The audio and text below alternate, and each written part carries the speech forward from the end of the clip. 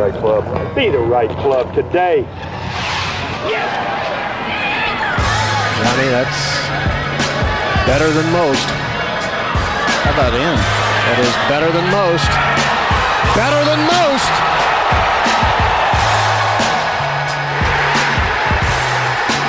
Expect anything different? Oh! Ladies and gentlemen, welcome back to the No Leg Up Podcast. Matthew Wolff. Hello, world. Welcome. He's here. He's arrived. He's here. It didn't take very long. You called the Wolf. Shit, man. You know, someone tweeted at me, let's not start sucking each other's dicks quite yet, which I thought at first, I was like, God, that's like, I don't know. I'm pretty excited. Then I was like, oh, that's from Pulp Fiction. Okay, I get it now. Never mind. I was like, wait, this is like actually the perfect time to do that, right? I mean, I know. That's what I was thinking. I was all fired up about it. We are kind of spread out in a lot of different places this week. To be honest, wasn't really planning on doing much pro golf recap, but Matt Wolff changed those plans a bit today. We got DJ Pie in the car. Emergency 3M Open podcast. I can safely say this is the first ever Emergency 3M Open podcast that's ever been recorded. But DJ on his way back to Jack's. I got to be honest, dude. I had a choice today of choosing what golf I could watch. I could really only watch one of the two, and I got up early and made some coffee and had some breakfast and watched a lot of the Irish Open this morning and was playing a practice round during the 3M and had to flip it on CBS app, which I got to say was actually a pretty decent experience. Is that how you took it in today? Yeah, no free ads, but I watched it on the CBS app myself while my wife was kind enough to drive. I was taking the pledge in the front seat and watching it on my phone. Yeah, it was a delightful experience. It's a bit of a bummer to see the same. Whatever. We don't have to get into. Nice try. I'm not getting into coverage. That's not. No. You're out of the state currently, so it's safe. For like 14 hours. I'm a little weary. Nice try. That's not gonna work today. I almost had you, but it actually really. I thought it was gonna be like 50 different buttons to get to it, and actually was not that bad to get into. So I was pleasantly surprised by that. Totally fine. You know what I actually could have used today that I didn't ever think that I would say out loud? The shark experience. It would have paid off great for the final round of the 3M. The shark Ponzi scheme, as Neil and I thought it was called when we were at Ojai Valley. Yeah, I think we pointed that out in Tour Sauce, but I was reluctantly. It was one of the more embarrassed moments on the course. I was reluctantly pretty in on the shark experience. Yeah, well, we were gonna have to get past it. Yeah, no free ads. All right, so again, I wanted to start with LaHinch, but let's go straight to Matt Wolff. 20 years old, third pro start, fourth ever PGA Tour start. You saw this coming, right? Totally. Yeah, no, I knew it was going to be less than 5 starts for sure. Now, a lot of revisionist, historians on Twitter or wherever. Whenever stuff like this comes up, like, oh gosh, I watched 5 minutes of this college tournament a couple months ago, and like, this guy's a phenomenal talent. Like, oh, okay, cool, thanks. But it's if you look at the stat line, you could see something coming. I don't think anybody was brave enough to say that they saw this coming. Coming out and winning that way in that short of time. But yeah, I mean, everybody knew he was going to be a stud. But winning's really, really, really, really hard, and pulling one off that quickly is literally mind blowing to me. I mean, like I almost like don't even think it's. I know I've been driving and kind of checked out, but almost feels like people didn't like make it a big enough deal about him being in the final group in Morikawa as well. I mean, it's nuts. Like I don't even know how to kind of put it into words. People are. It's midsummer. This is probably the hardest time to get eyeballs on your product for the PGA Tour. I would imagine, especially July 4th weekend and whatnot. But yeah, I agree. It's kind of like, whoa, this is the final pairing. But it going into today, it felt like one of those. And Bryson tried to play the villain. It felt like one of those days was like, okay, like they'll fade at least a little bit. Like there's enough guys in the running that I doubt the winner's going to come from the last group. And Morikawa shot 66 and Wolff shot 65, making a putt from off the green on the 72nd hole for Eagle to win. Despite, I mean, I don't know what would have happened if it didn't go in, but Nick Faldo wanted that ball to slow down. He was a little worried about the comebacker. Yeah, I mean, I don't know, man. It was as questionable as usual today on the broadcast. We don't have to belabor that point, though. We had some great golf. We had some great golf courses. There's plenty to talk about. We don't need to get into that. We're not doing that. Well, one broadcaster friend of ours always gave us a tip that said, never call a ball while it's moving. Never try to say what a ball's doing. Like, it's going to stop it pretty soon. Like, we'll figure out what's going to happen. I thought that was absolutely perfect. It's the big Randy philosophy, right? Like, I don't know what's going to happen, but it's going to be fun to watch. We'll see. We're all watching the same thing. We're going to find out at the same time. Like, it's going to be fun. Yeah, exactly. What was your reaction when Bryson hit the shot on 18? Just kind of like, I don't know. It was weird. It was like reluctant excitement, I guess. Like, obviously I was riding really, really hard for Wolff and Morikawa, and Bryson kind of found himself in, an even bigger villain role than usual today, it felt like. But, I mean, it was a pretty phenomenal golf shot. It was hard to, it's hard to just be, visibly super upset. I mean, I didn't curse or swear or anything. I mean, it wasn't preferred, but it was still pretty cool to see. Maybe that's kind of a cop-out. I don't know. Should I have done more than that? No, I mean, I don't root against Bryson, but my reaction was just the same as I said on Twitter. Like, dude, not now. Like, don't do this. Like, this you winning is the least good story of all of this. And if Morikawa or Wolff won, that was what we needed. Today. Yeah, he's a cop. He did feel thought that was a great tweet. Yeah. The Morikawa and Wolff final pairing, man, there have not been many non-major Sunday mornings that I've woken up and been like, God, I'm actually really excited to watch golf today. And actually going through the paces of, figuring out how to stream it on my phone while I'm driving. Like, there's not that many tournaments that I would have done that for this year. And I don't know. I don't know what that speaks to or, how in-depth we want to break that down, but it's a good feeling. Well, correct me if I'm wrong. And again, I was thinking this as we were watching those swings coming down the stretch, and how they absolutely nothing changed in their demeanor. And I get that they're professionals, but they haven't been pros that long. But I get they've been in crazy pressure situations. They've played, at the top amateur levels, and they're seasoned veterans at this point. Not quite on that stage, but the moment didn't even seem remotely big for them. I swear I remember a time period where young guys got rattled in those situations. Am I crazy? Am I remembering that right? Yeah, no, I think it all went away when Jordan Spieth chipped to hold that bunker shot at John Deere. Yeah. No young people are ever nervous after that. That's what it seems like, though. Yeah, it's crazy. The only time Wolff looked shaky at all, at least that I saw, was, I flipped it on yesterday when he was, he kind of had the 59, kind of flirting with 59 a little bit, and as soon as he was kind of going crazy low with only a couple holes left, he kind of started hitting some loose shots and maybe flared one into a bunker or something. But then, comes right back and birdies 18 to finish the day yesterday, and then today, I mean, he was rock solid the entire day. It was incredible. He looked like he'd been out there for 10 years. Well, I definitely was not the biggest fan of that golf course, and then coming down the stretch though, there are just some shots you got to hit with some major stones. I mean. Totally. I don't find water that interesting of a hazard for pros to navigate, but man, those guys hitting like Morikawa's approach into 18. I mean, he hit the proper shot. He hit a cut 5-iron that had to look absolutely flagged from there. Wolff kind of seems to lean on the draw quite a bit and hit a draw when that shot definitely called for a fade and it went long left, but obviously he drained it. I mean, and both Morikawa's putts on 17, that was in. I don't know how that one missed.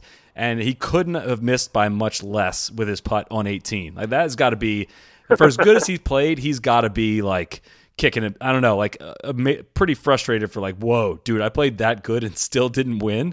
Yeah, I mean, he obviously had a couple early bogeys he can point to, and I don't know if that's nerves or whatever, but yeah, I mean, the fact that he kind of dusted himself off and picked himself back up after that, it's just. It speaks even more to, like you said, at the beginning of the day, we're kind of waiting for these guys to get rattled and, almost giving them a pre-approved pass. To be like, go out there and shoot 75. It's no big deal. No one's going to think less of you guys. And he goes out and makes a couple bogeys and then just flips a switch, gets a couple putts to drop, and then just gas pedal from there. I don't know how many more cliches I can work into that. He shot 30 on the back with a lip out on 17 and almost eagled 18. I know, it's insane. And Morikawa, I think, has kind of been one of the, kind of the forgotten man of this class, it seems like, with Hovland and Wolff kind of stacking up so many wins and playing for the same team and all that stuff. I think, your eye naturally goes to those guys, but Morikawa has been pretty much, lockstep with them relatively, and, getting to see his game on full display, and granted it's because he was in the last group. It's not like anyone really kind of did their due diligence prepping for these guys all that much. But, it was a treat to be able to watch a ton of those guys today. We needed to get Bryson to measure the terminal velocity on his jaw drop after he found out Wolff hold that putt. He turned into a villain today. That was it was kind of fun. I don't know. It was a guilty pleasure to. He was so clearly the guy that everybody was rooting against in that scenario, which I guess is unfortunate for him, but certainly he's stacked up enough items to have earned it. Him complaining about slow play during Saturday's round was maybe one of my favorite moments of the year. Like, holy shit, dude! Like, look at least somewhat inward on this. Like, how can you not? Yeah. You can't get frustrated with slow play and be one of the slowest players.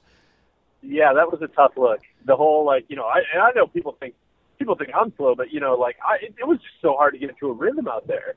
Like, yeah, that's how every fucking player feels, man. Like what do you think? Well, on Saturday, he was playing the 18th hole, and granted, there were people on the green.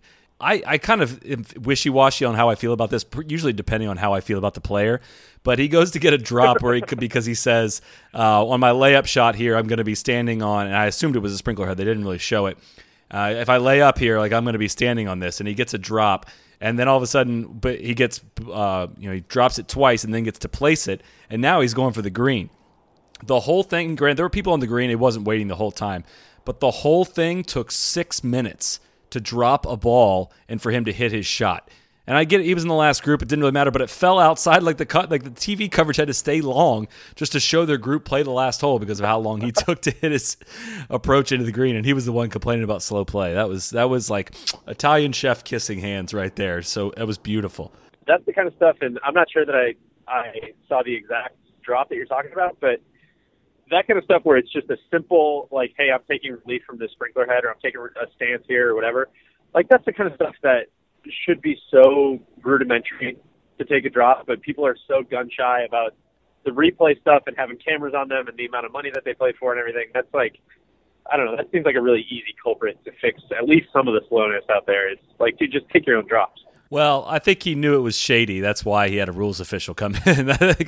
Because, like, all right, well, I'm going to get away with this. To have a little more leeway to be like, no, this is shady. Don't do it. Yes. I don't know. We'll take that offline. I'm not a big rules guy. I'm quickly out of my depth on the rules. You're going to run out of things to have takes on here if you're not going to talk about the coverage. You're not going to talk about the rules. Well, I'm just low key. Like, I don't have any expertise, so that's what I'm trying to dance around. None of us have expertise in any of this. How do you think we're doing this? We just bought microphones. That's true. I was going to say this is a very throwback podcast. Like I sneaked away and somewhere, my voice down, calling into episode 16 or something. Well, you're still going through it. You're going through a tough, a tough service area, so it probably does sound a lot like episode 17 or whatever that is. But I don't want to do it because I feel like everyone's going to start doing over/under career wins for Matt Wolff when he's 20 years old. But I mean, we're talking like superstar, right? I mean, this was. I don't want to say we needed this, but another just like Ches Reavie wins. No offense to Ches Reavie, wasn't going to do it for me this week. Like, I needed kind of something to reignite some excitement, and Matt Wolff, like, it seems to be the guy. And Twitter doesn't get that, has not been getting excited about golf this summer, and this afternoon was palpable. What? First of all, no offense to anybody. No, of course, never. And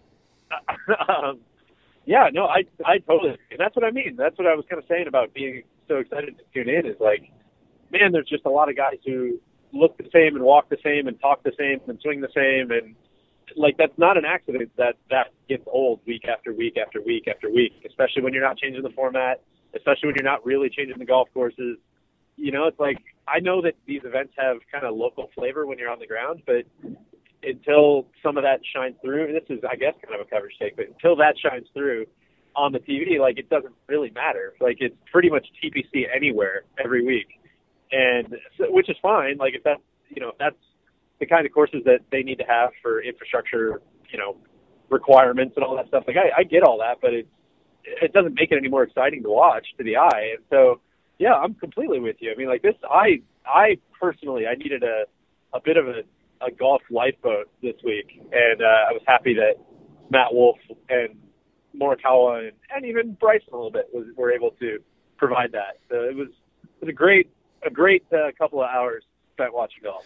Well, which again, like I don't think we've had on a non-major Sunday probably since, I mean, at least since, you know, Canadian Open. I mean, it's fun to watch Rory, but outside of that, it's been a pretty tough scene.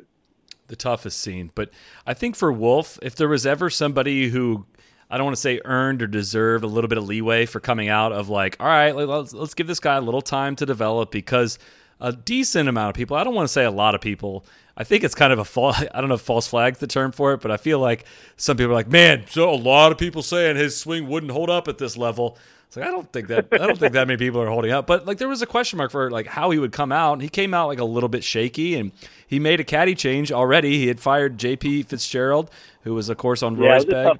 Tough look for JP. I was going to say, gosh, how many careers is JP going to ruin? But yeah, that was a tough look. I think like, I don't know, Wolff, I don't know him very well, really at all, but he seems to be a guy that's very easy to root for and very likable and just like a cool dude and doesn't want to get too technical out in the golf course. He just likes to chat up his caddy and like talk about anything except golf and just has fun out there and seems to really just let it fly. And I think he even said, you know, the tour had kind of clipped it, or I saw it on Instagram. He had said something about, you know, I told my caddy this week, I'm just going to send it. They clipped the best part of it. He's like, I think the first couple tournaments, I was actually being a bit too strategic. And he was like thinking his way around the course too much, which I think was probably the meme you used of Bryson just like sitting there frustrated, unable to get a word out. Like that's got to just drive Bryson absolutely nuts. But like the way it works for him is just to send it. And you know, like with PGA Tour golf courses, you don't have to be that strategic. Like hitting it really far and just sending it and stuffing wedges in there is going to win you a lot of money, and it's also going to win you a golf tournament in your 4th ever PGA Tour start. Totally. And that's where I think it'll be, you know, and that's where you get into, you know, how many wins and how many majors and all that stuff. Like, obviously it'll be more fun to see him play some more majors, and we can get to the Open qualifying series in a second, revisit that discussion. But, you know, there are certain golf courses and certain tournaments where that just let it fly style is not going to probably work so well. But the cool thing is now he's got 2 years of job security. He's got all this stuff to just kind of figure out the rest and figure out how to get more comfortable and how to get more strategic and how to ease into that kind of stuff if he even wants to, or maybe he can just keep kind of sending it forever and that'll be his style. But yeah, like his vibe is just like so easy to connect with. And I don't know if it's maybe just the TaylorMade stuff he's got decked out in and like the beard and everything, but he just seems like an excited Dustin Johnson out there. Which is like I kept looking at him, I was like, hey, he kind of looks like TJ. Hey, on that exact note, now that you mentioned that, go over to our YouTube channel. Callaway Golf is sponsoring our travel series, Tourist Sauce. You have, it depends on when you're listening to this. You got time on Monday to leave a funny comment. If you do leave a good comment on our Tourist Sauce video, the last one being Ojai Valley, the winner of it's going to win a Stroke Lab putter. I'm not going to lie, you're up against some pretty stiff competition because there were some great comments this week. But join us on Tuesdays right at noon Eastern for the live commentary. Best comment in the live commentary wins some NLU Pro Shop credit, and then we give away a Callaway prize every Tuesday, and we'll announce more info on that later this week. But thank you to Callaway for sponsoring that series, and please do tune into our YouTube channel. A lot of subscribers are starting to get bumped up on that guy, so thank you to DJ Pie for all the hard work you put into that one. Oh, hey, come on. It's a group effort. Whatever I can do to help the team win. You're a role player. You're like Ches Reavie. That's exactly right. So I was going to say, I know that I've been kind of wearing out the Rudy gifs and references lately, but I would, if Doc Redman went to the RNA and laid his jersey down to give his spot in the Open to Matt Wolff. I think that'd be the right thing to do. Yeah, after arguing for the Open qualifying series last episode or last week, I have a hard time being like, wait a second, Did Wolff, did he not qualify for it? And how did he not? But you know what? Can I sneak in a coverage take with this? I was a little worried that he did qualify. So the graphic came up, the CBS graphic came up that it said that he had qualified for 2020 Masters and PGA. And I was like, dude, if he qualified for the Open in 2 weeks and they didn't put it up there because they don't host the Open, I am going to be so mad. But by all accounts, he is not in. He's going to have to win, or they're giving away one final spot, for the John Deere Classic. Whoever finishes highest in the John Deere Classic that is not already qualified gets in. So I wouldn't put it past him to run it back next week. Well, I know that John Daly's cart got denied. Maybe they can give that spot to Matthew Wolff. He decides not to play. Oh God, that would make way too much sense. I think it should be special exemption season. It needs a sponsor exemption. Her Majesty the Queen, who the tournament is brought to you by, needs to give a sponsor's exemption to Matt Wolff to the British Open, UK British Open, presented by Her Majesty. I agree. That's going to really get people fired up who say that we're very short-sighted and biased towards young golfers. Again, another point to and I know we talked about with Nate Lashley getting in as an alternate last week, but Matthew Wolff and Colin Morikawa were sponsors exemptions this week. And I know it's kind of that it is sponsor exemption SCN for all of the the recent college graduates, because there's, the summer events are just looking for a little help filling out those fields, hoping to earn some goodwill from those guys and keep them coming back once they're household names. But the two sponsors exemptions were in the final pairing and finished first and second, tied with Bryson Morikawa did. That's pretty nuts. Yeah, shout out to the tournament team. I know it's not really the toughest decision to pick, Wolff and Morikawa to give those spots to, but, you still got to pull the trigger. You still got to do it.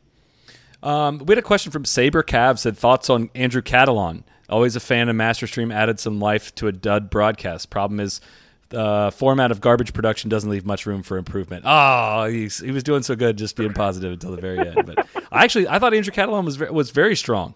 Can I be honest with you? I didn't even know that was Andrew Catalon, and I think that's kind of the point, right? I think it doesn't really matter who it is.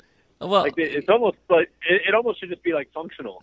And I do know, I should have known it because Andrew Catalon always gets relegated to do all the shitty Jags games on CBS. So his voice should have sounded much more familiar. But I don't know. I thought he was totally fine. It was better than McAtee, I would say. So yeah.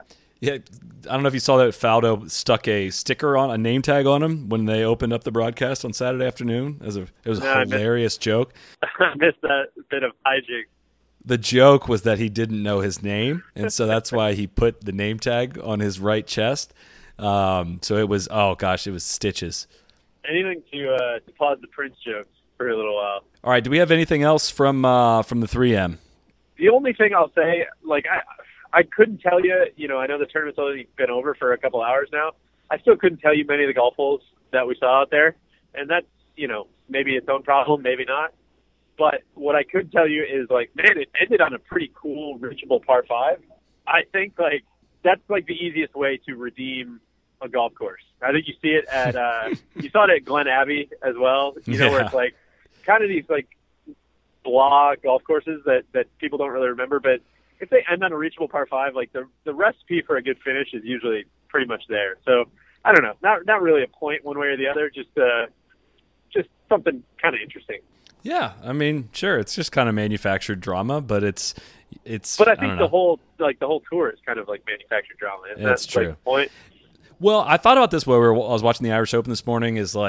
I was tuned in to watch that golf course. I mean, that's kind of why, and I think it's such a risky model for the PGA Tour to be okay, you are not going to tune in to see the setting of this place. We are just going to hope for drama, and we're going to hope that's why you tune in.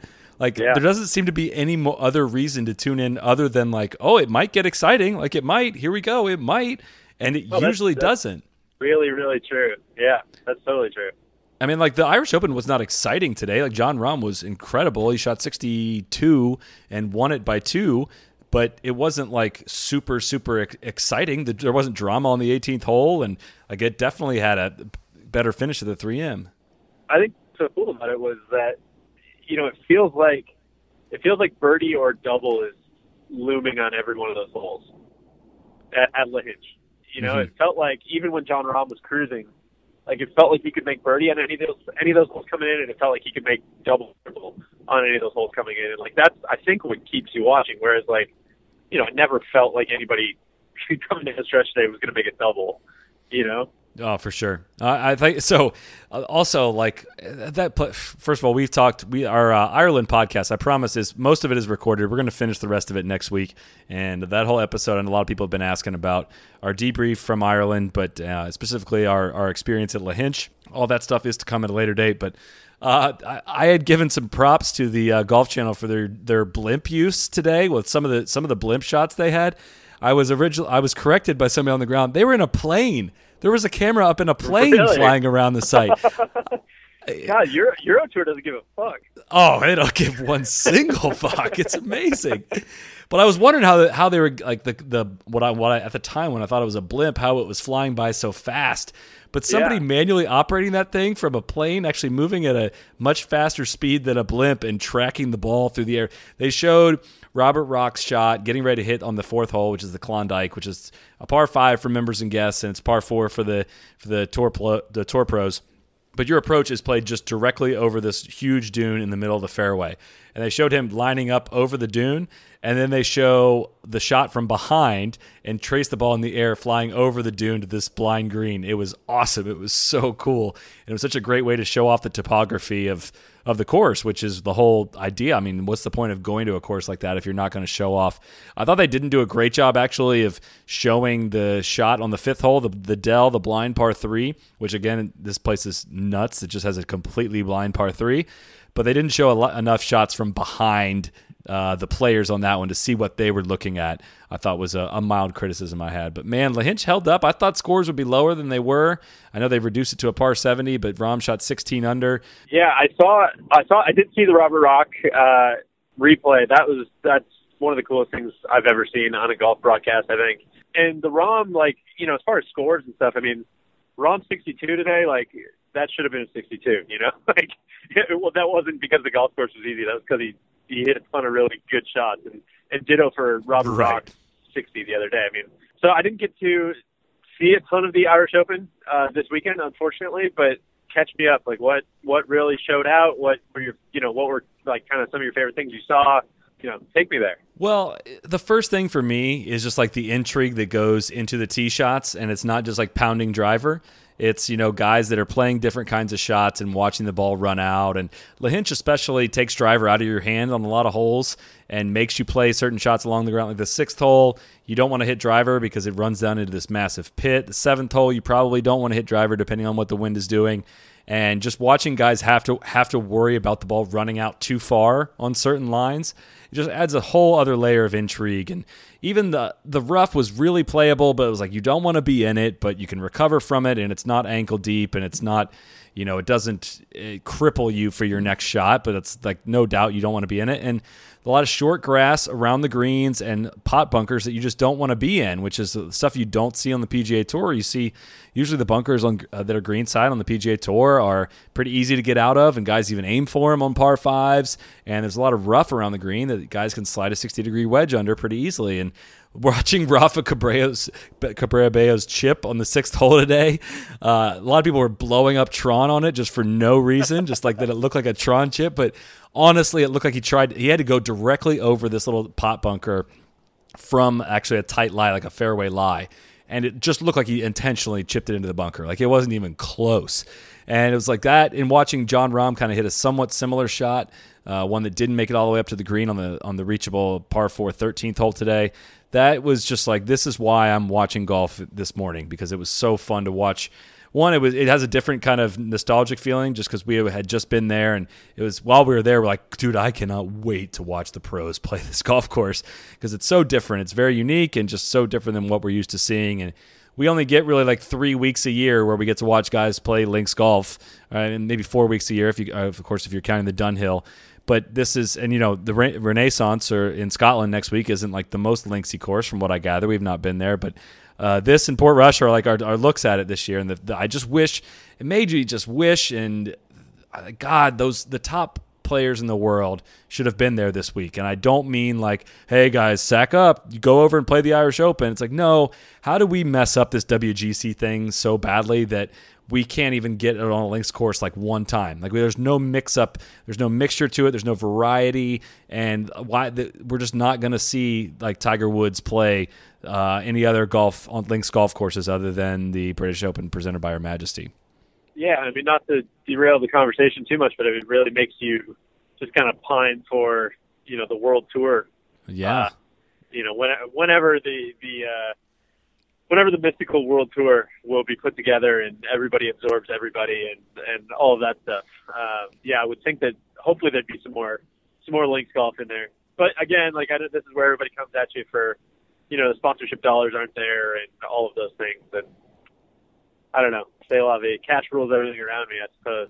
I mean, I agree, and I know that, and I know that there's a reason why it's in Memphis this year, and that's where FedEx is headquartered, and FedEx wanted a WG. Like, it's not hard to piece together. But so that's the reason why I just asked the question on Twitter. I don't think I've ever done a little Twitter poll before. I just wanted to fire one up. So, what would you rather watch, a WGC in Ireland or a WGC in Memphis? And as polarizing and as dumb as Twitter can be, it came back 89% would rather watch a WGC in Ireland. And I just thought, like, how can we, maybe this is the inversion, like how can we, something that like almost 100% of fans would rather see is like not even an option or not even a thing. Like, how long can the model last where you just like keep punching fans in the face? Like, oh, well, I know you want to see this and like you would tune in for this, but we're not going to give it to you because we have to take the money on this side. Like, how long does that last before you start having to eat yourself? Yeah. I mean, it just doesn't really seem like that happens in a lot of other sports, does it? Like, imagine basketball going to a point of like, hey, God, we really, really hate this. Like, well, what are you going to do? Don't tune in, I guess. Yeah. And, like, that just doesn't really seem like it happens. I don't know. I mean, I guess maybe some of the football rules changes and stuff, but even that is, like, safety related. Like, at least there's a better reason behind it. I don't know. It's a hard, increasingly large pill to keep swallowing. Well, I just go back to, and I get that where the money, obviously the PGA Tour is an American-based organization, and it's just, what I'm talking about is very hypothetical and not that realistic, but it's not going to stop me from, 98% of this podcast anyways, like half-baked ideas. But I was thinking about this today too, is like, what are the best golf experiences I've ever had? Like, where is golf just the best? Like, the best vibe, the best people, the best golf courses, the best experiences? Like, well, like Scotland, England, and Ireland, and like Northern Ireland, like maybe Australia, and some places I've been in the States. But like, there should be a time period where golf is focused on the British Isles in the summer. Like, this is the best few months of the year for golf in the UK and in Ireland, and it should just be the focus. And I'm so glad Golf Channel goes over there and covers it. And I don't know what the financial arrangements of that look like and what their relationship is with Sky and how they do the feed and all that. But it is a great, great broadcast because it's not watered down with FedEx Cup updates and MetLife challenges and Aon Risk Rewards. And there's commercials, but it's not as many as what we see on the weekend. I just wish that it had a better field, and I wish Rory would have played. I still don't fully understand that. I'm sure it has something to do with the Open going to Northern Ireland. But I think it's a great event, and I want to get back for it. I got to go 2 years ago, and I'm hoping it goes to – it's probably going to go somewhere near Dublin next year from what I hear, and I hope it goes to a good links course there. And we should try to figure out a way to make it over there during the summer. Yeah, so I think this whole conversation kind of – I know I just brought it up, but I think it really just makes you think World Tour again, because all the arguments you're kind of making about it's a great time to be in the UK and golf should be playing in the UK at this time of the year. I mean, you can kind of make all those arguments about the Midwest as well, and we have made all those arguments about the Midwest. And that's where I think I don't know that it's like an either or situation. I think it's a both situation, right? Where it's like, let's take this World Tour idea and let's put it on the best courses in the world at the best time of the year, and then let's kind of look at what's left on the PGA Tour. That sounds very reductive, but like, let's look at let's look at the 3Ms and the Detroits and the Travelers and those events that kind of look a little bit more like the old school PGA Tour.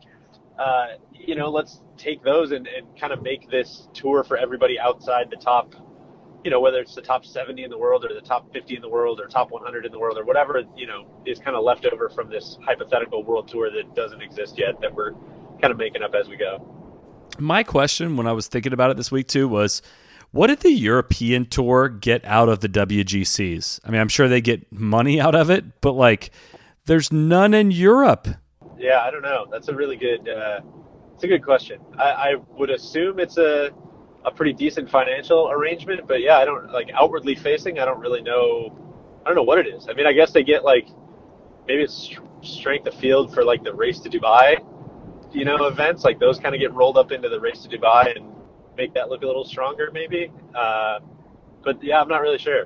I don't. That's a good question. Yeah, I mean, I know that it's just because the championship management, right, from the PGA Tour runs the event. I mean, I know a bunch of European Tour social guys come, and like there's European Tour rules officials and all that. But other than that, like it's not a European Tour event. I mean, I know Kevin Kisner's like top 5 in the Race to Dubai or whatever that is this year because of him winning the match play. But I just don't know what they get out of it other than like, hey, throw us one like every 4 years or something. I don't know. It just I'm not sure. That's a good. I know we know the answer though. It's just who's the sponsors, who's going to put up money. There's a reason there's one in Akron, Ohio, for as many years as there was, and it's just like, gosh, if it's a world golf champion, I mean, it's like in the name. And I know we've said this every time a WGC pops up, I think we say something similar, but it's just so obvious that something needs to be, they need to have some kind of identity. And as I was watching that today, like why? Yeah, John Rahm went out and won. I mean, I'm not saying he won because it was a weak field, but I mean, like, it wasn't a top field, and he was the best player probably in the field. I don't have it in front of me, but I would imagine that he was, and he went out and won. Like, it would have been really cool if he was battling it out with DJ down the stretch today, or someone like that. So yeah, no doubt, or Rory or Rose, or kind of any of the guys that you like seeing over there. But so kind of on the broadcast question, I know I was kind of talking about earlier about how the broadcast, at least in the States, doesn't always reflect necessarily where they are or what's going on. La Hinch is probably one of the 5 coolest towns I've ever been to in my life. Did they kind of share any like local vibe or anything? I mean, I saw some of the pictures of like, almost like the block party kind of feeling that was going on over there. And it looked phenomenal. I was curious how much they kind of conveyed on that. They did. And it's funny. I was thinking about this too. I was like, wow, that's a really cool thing they just did. They'd show like the surfers out there. They show like a little playground right by the 3rd tee. And, they showed like 700 people live in the town, and yeah, they talked about the party that was out there last night or Saturday night and all that. And I was like, you know what? This is the exact kind of thing that if they did this during a weekend telecast here, we'd be so mad about. But this is what they're afforded when you're not jamming as many commercials and sponsored stuff on the telecast. Like, you have time to do this kind of thing, and it fits and it flows. I think it flows when you do it properly also. Like, I think like the gold standard of those are when ESPN was doing the Open Championship, and they would have like those Wright Thompson essays. Like those were so cool. And that's where it's like, it doesn't feel like an interruption when it's done, artfully, and it's meant to like convey information and make you think and do all these things, rather than just like, unnamed American broadcaster, saying like, let's go send our B-roll camera out for 12 hours to get like slow-mo of guys flipping burgers and stuff. Like that doesn't really, excite me quite as much as like a really well done essay. And I know that stuff takes time and effort, but like maybe put in like some time and effort is, I guess, what I'm saying. Well, and I don't know what the Irish Tourism Board has, what their relationship is with this event, if they kick in money or if they, I don't know, but I would imagine they do, because it seems like a lot of it seems like somewhat of a commercial for Ireland. They showed the Cliffs of Moher and how it's not very far away, and it just kind of they were going on and on about the vibe, which is, it's a very real thing, and I think that just all that works. Like if it's like Visit Detroit or whatever it is out there, and it's clearly like sponsored and not flowing, I think that's very different. So it works because Ireland's foreign to all of us too, and it was just so cool to see those shots. But even a place like Detroit is like Detroit has such a cool, gritty, like interesting golf history. And even that, it's like, dude, just take a minute and showcase that stuff a little bit.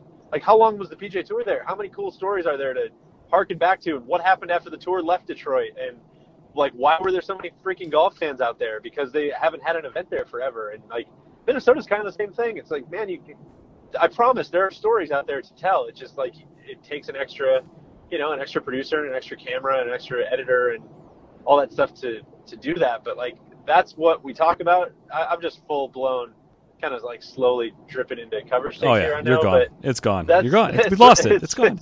I was on the edge for a while, but it's like that. That's what we talk about when it's like, man, I just was comatose when I watched this for 4.5 hours. It's because there's nothing like stimulating that happens. It's just like feeding you slow like gruel the whole time that just like turns your brain into mush.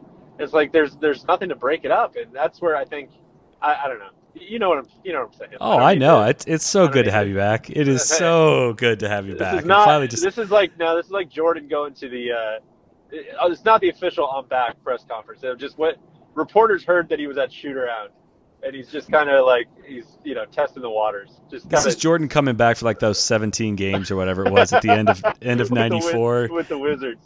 Yeah, no. This is a lot of people don't remember. He came back. No, exactly. His second retirement season. He came back for 17 games left or something like that, and got some reps in and came back and was ready to win 3 straight titles after that. So that's what we're getting out now, and we're ready to have you back for the end of the season of championships, which is coming up here very soon. So perfect. Yeah, we'll get in touch with Jerry Reinsdorf. We'll get the contract nailed down. All that stuff. That'd be good. Well, this week did get me just absolutely amped up for the UK British Open presented by Her Majesty. Yes, we got another episode that will come out on Tuesday night with Scott Van Pelt. He was we recorded that last week. We just kind of went through just some memories of his, going over there for so many years, covering the Open Championship with ESPN, and he's got some great stories. And it's not as much of a preview of Portrush. We talk about it a little bit, but I think we'll probably address that in next Sunday night's podcast, some on our own. But look forward to that as well. I'm ready to roll. Links SCN is upon us. I don't know. I'm willing to be. Keep an open mind about Renaissance as far as like a Scottish Open venue. I think it's just really challenging with as many historic courses as they have to go to like a new American-owned Tom Doak design golf course. I hope it's great. And I think they're going back there next year, like 2 years in a row, without even having seen it one year. But I've got an open mind, but I'm hesitant going into this coming week. Yeah, I'm excited. All that we've heard is, from kind of being over there in East Lothian is like it's good things. I think is this the first professional golf tournament at a Doak course? I know obviously he's worked on Wailea and done some like touch-ups and stuff there, but I don't know if we've ever actually been to like a full-on Tom Doak design. I would have to think that you're probably right. So that's interesting. That's kind of fun. Yeah, it's a little weird to have the Scottish Open, like you said, at something that's so new. But you know what? We kind of felt, I think we expressed that in our Castle Stewart episode too, where you kind of have this inherent bias towards anything that's not, from 1886 or something over there. And you kind of want to not like anything new, but some of them are pretty damn good. So I'm excited to see it and excited to dive in on like, I really don't know that much about Royal Portrush either. So I'm excited to dive in and just kind of find everything I can read and videos to watch and all that stuff. It's kind of a nice 2-week ramp up here. The Open website has some amazing pictures. Just like flipping through those, I was like, oh my dude, I had forgotten how great this golf course is. And it's beautiful and it's fun links. Like it's a great combination. And, I think it's sometimes the links courses aren't the prettiest golf courses in the world to a television viewer. But, man, This one is going to pass that test with flying colors. So Yeah. I know Alan Shipnuck wrote a piece kind of setting the table a little bit, just talking about how they had to reconfigure some of the holes and, kind of rejigger stuff so that the finish is going to be spectacular. It's going to be finishing on these really dramatic holes. And, not really a hot take, but, yeah, I'm very excited for the British Open. You want to pound through some of these questions we got? I would love to. Sure. All right. Jay Rubes, at Jack_Rubin, said, should Matt Wolff have stayed in college? That was a good one. I think that's got the most votes right now. Well, we're always talking doom and gloom for the PGA Tour. I mean, what happens when things go bust and he has to go get a real job? He doesn't have a degree. That's what Bryson's probably telling himself right now. I fired off that tweet. I forgot that Bryson left college early as well. Oh, that's Twitter. No one. That doesn't matter.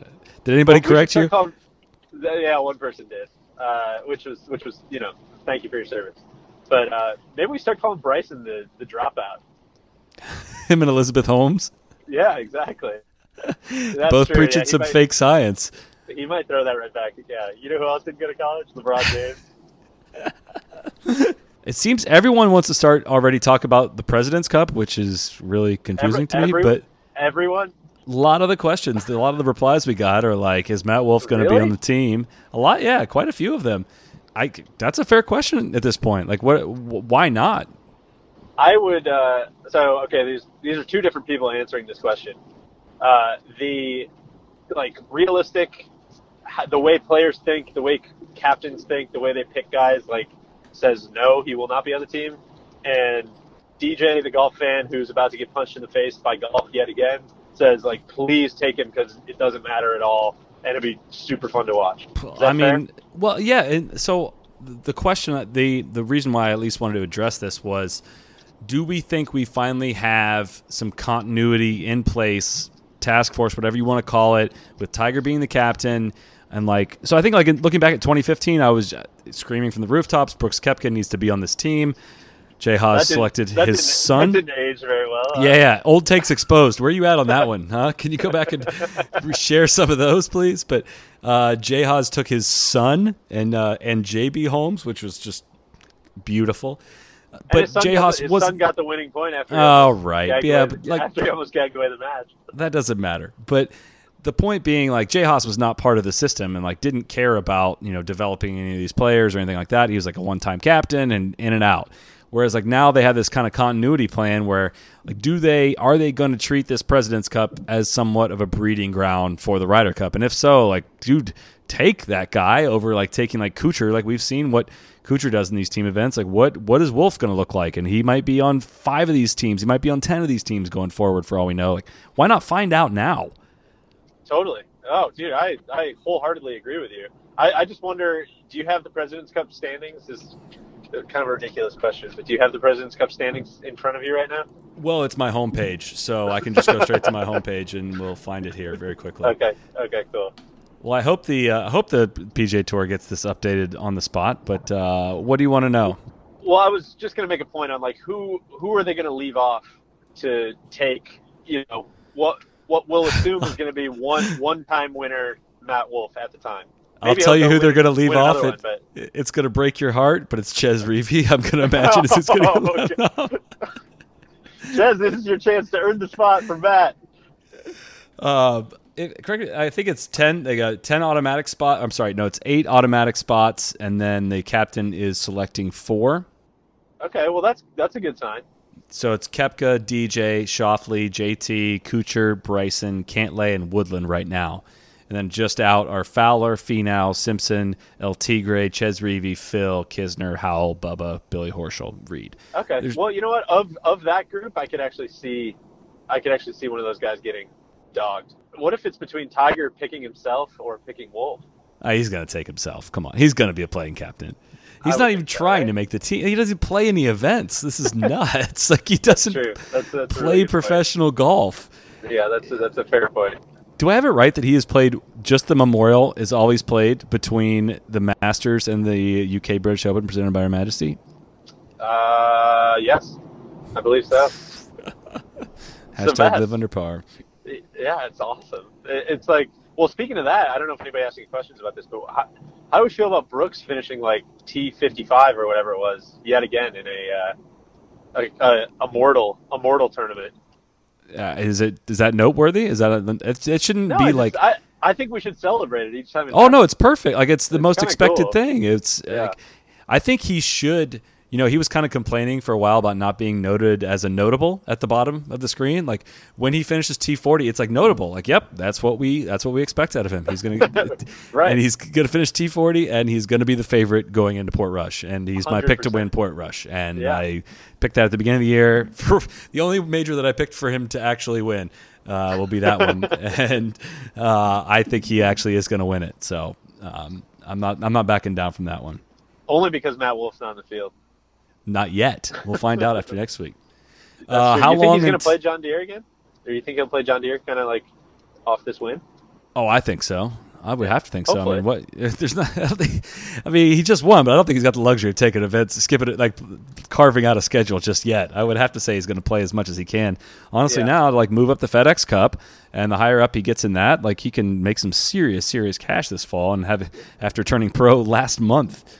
Yeah, no doubt. Tire Guy Ben says, is Matt Wolff the first tour player to win an event without a blue check mark on Twitter? Where are the tour people at on that one? How does he not have a check mark? Well, he wasn't a member until that last putt dropped. Now that's true. Now it's their responsibility. Yeah, can we talk about that? He had to win the tournament to become a member of this tour. Yeah. Well, now he can vote for Player of the Year, so that's pretty cool. Can he vote for Rookie of the Year? I don't know. That's a good question. I assume so. Yeah. So he with like a runner-up today, he would have earned special temporary membership. Like I'm assuming Colin Morikawa earned special temporary membership today. I didn't see that officially announced, but I'm assuming he did, which means he would have been able to play as much as he wanted to this year, as many events as he could get into, and not have to rely specifically on sponsors' exemptions. But now he gets the money clipped up. Yeah.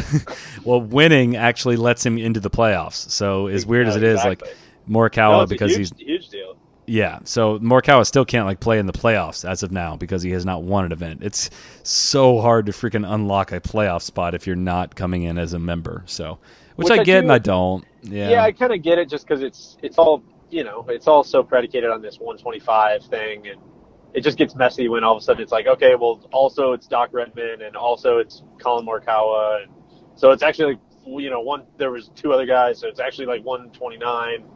I don't know. I kind of get that, but it's and I get protecting the kind of quote unquote membership organization and keeping those perks for official members. So I mean, if they play well, they'll be eligible to play in it next year. Yeah, it makes somewhat sense. I think it's so challenging for these guys though that have to rely on these sponsors exemptions to try to earn special temporary membership. Like, hey bud, like here's like 7 starts. Go earn as much as the number 125 guy earned in all of last year, and then we'll let you be a member. No doubt. I mean, so that's Hovland is probably still just short of it, but I mean, if he gets it, which I guess he'll have another start next week. And Wyndham, probably. Mm-hmm. So 2 more events. So if he gets, I mean, that would be 4 people in the same year. To essentially, if you're counting Wolff, that's 4 people in the same year to do that. Like there hasn't probably been 4 people in the last 4 years to do that. It's nuts. I got kind of fatigued of the class of 2011 thing with the Spieth and JT class and whatnot, but I think the class of 2019 is going to be a very, very real thing very quickly.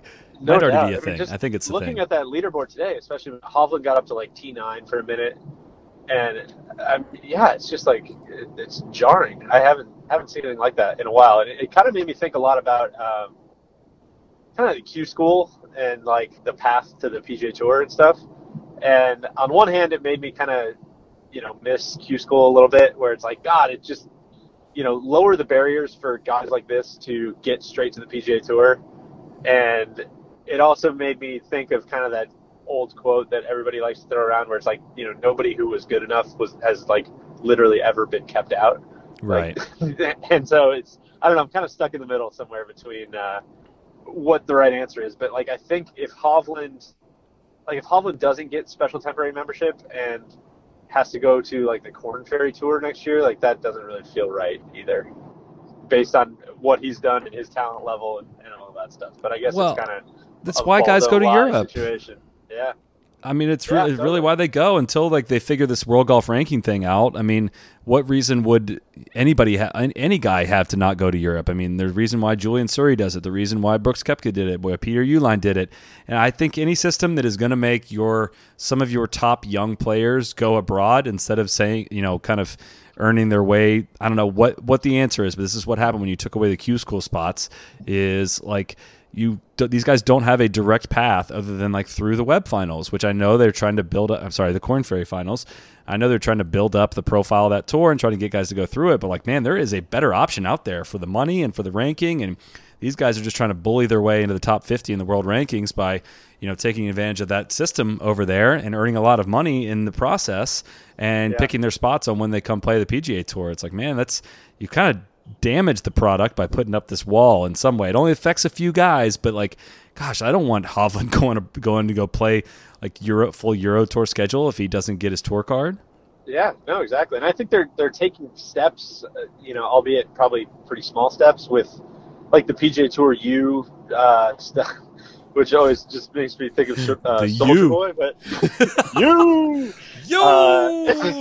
But I'm going to get all the details wrong because I'm driving. I don't have it in front of me right now. But, the project that they're trying to unveil with giving KFC Tour exemptions to the top college player, but even that comes with, like, stipulations. I think that they're going to have to play all 4 years and blah, blah, blah. It's, like, only going to maybe the top 1 or 2 players or something. And it's Korn Ferry exemption. So even then, it's like you're still probably going to have to – you're playing just to get enough money to get into the finals, and then you got to play well in the finals and all that stuff. So it's still a much, much more indirect path, and it is kind of, to the whole point we talked about at the top of the show. It's like, Matt Wolff and Colin Morikawa and Victor Hovland, like these guys excite people because they're looking for the next thing. And I know you can't,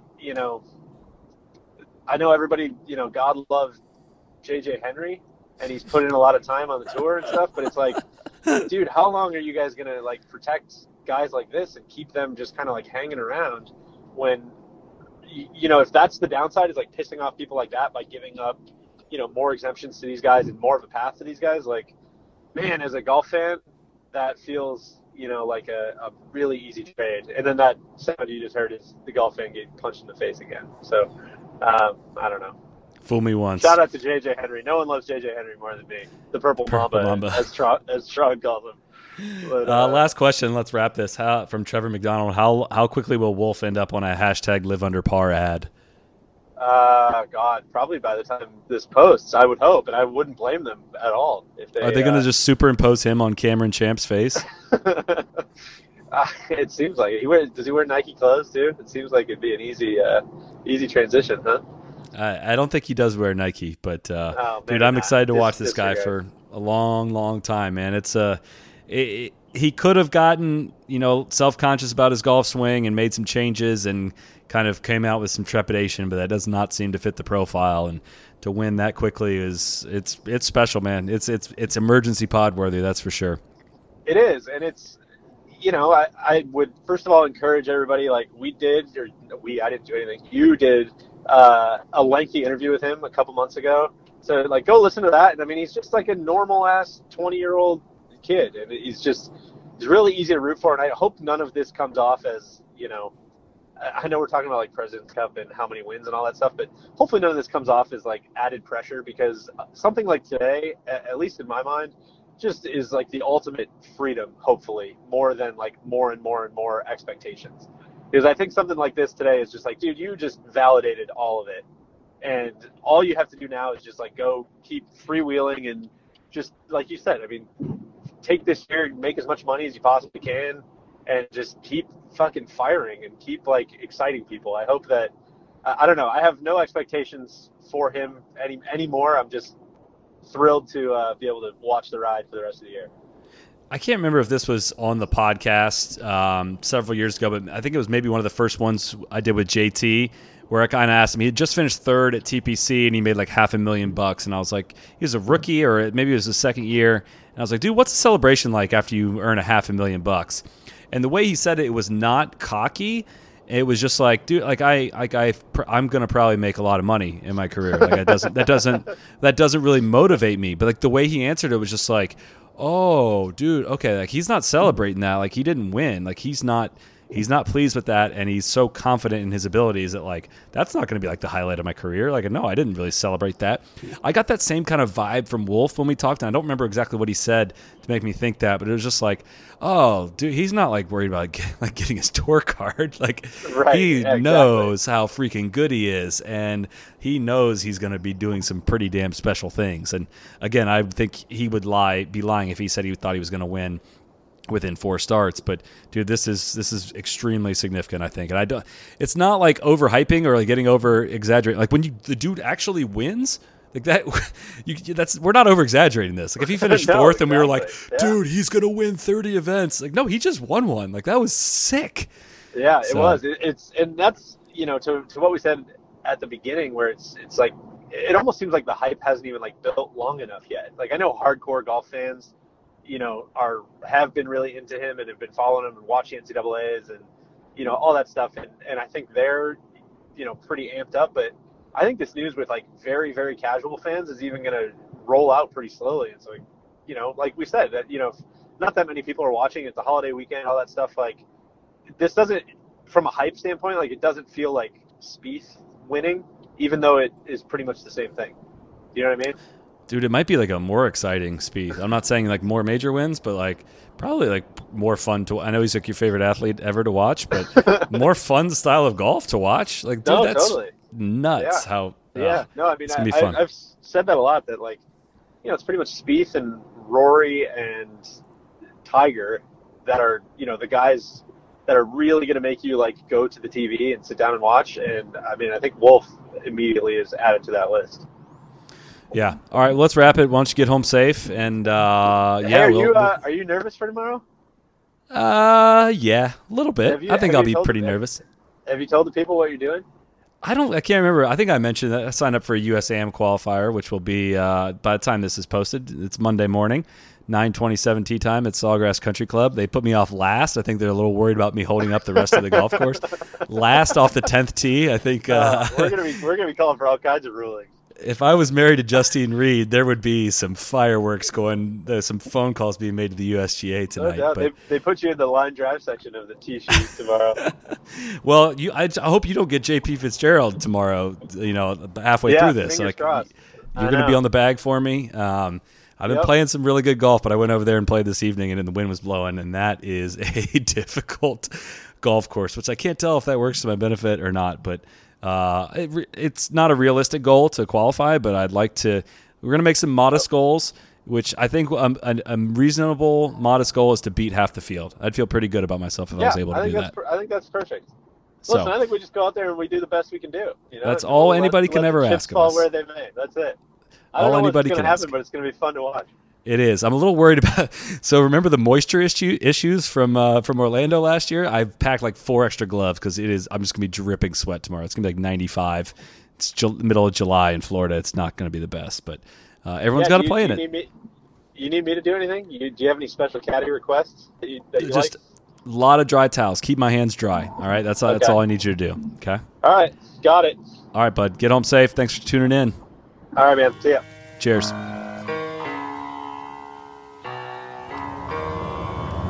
Be the right club. Be the right club today. Yes! Johnny, that's better than most. How about in? That is better than most. Better than most!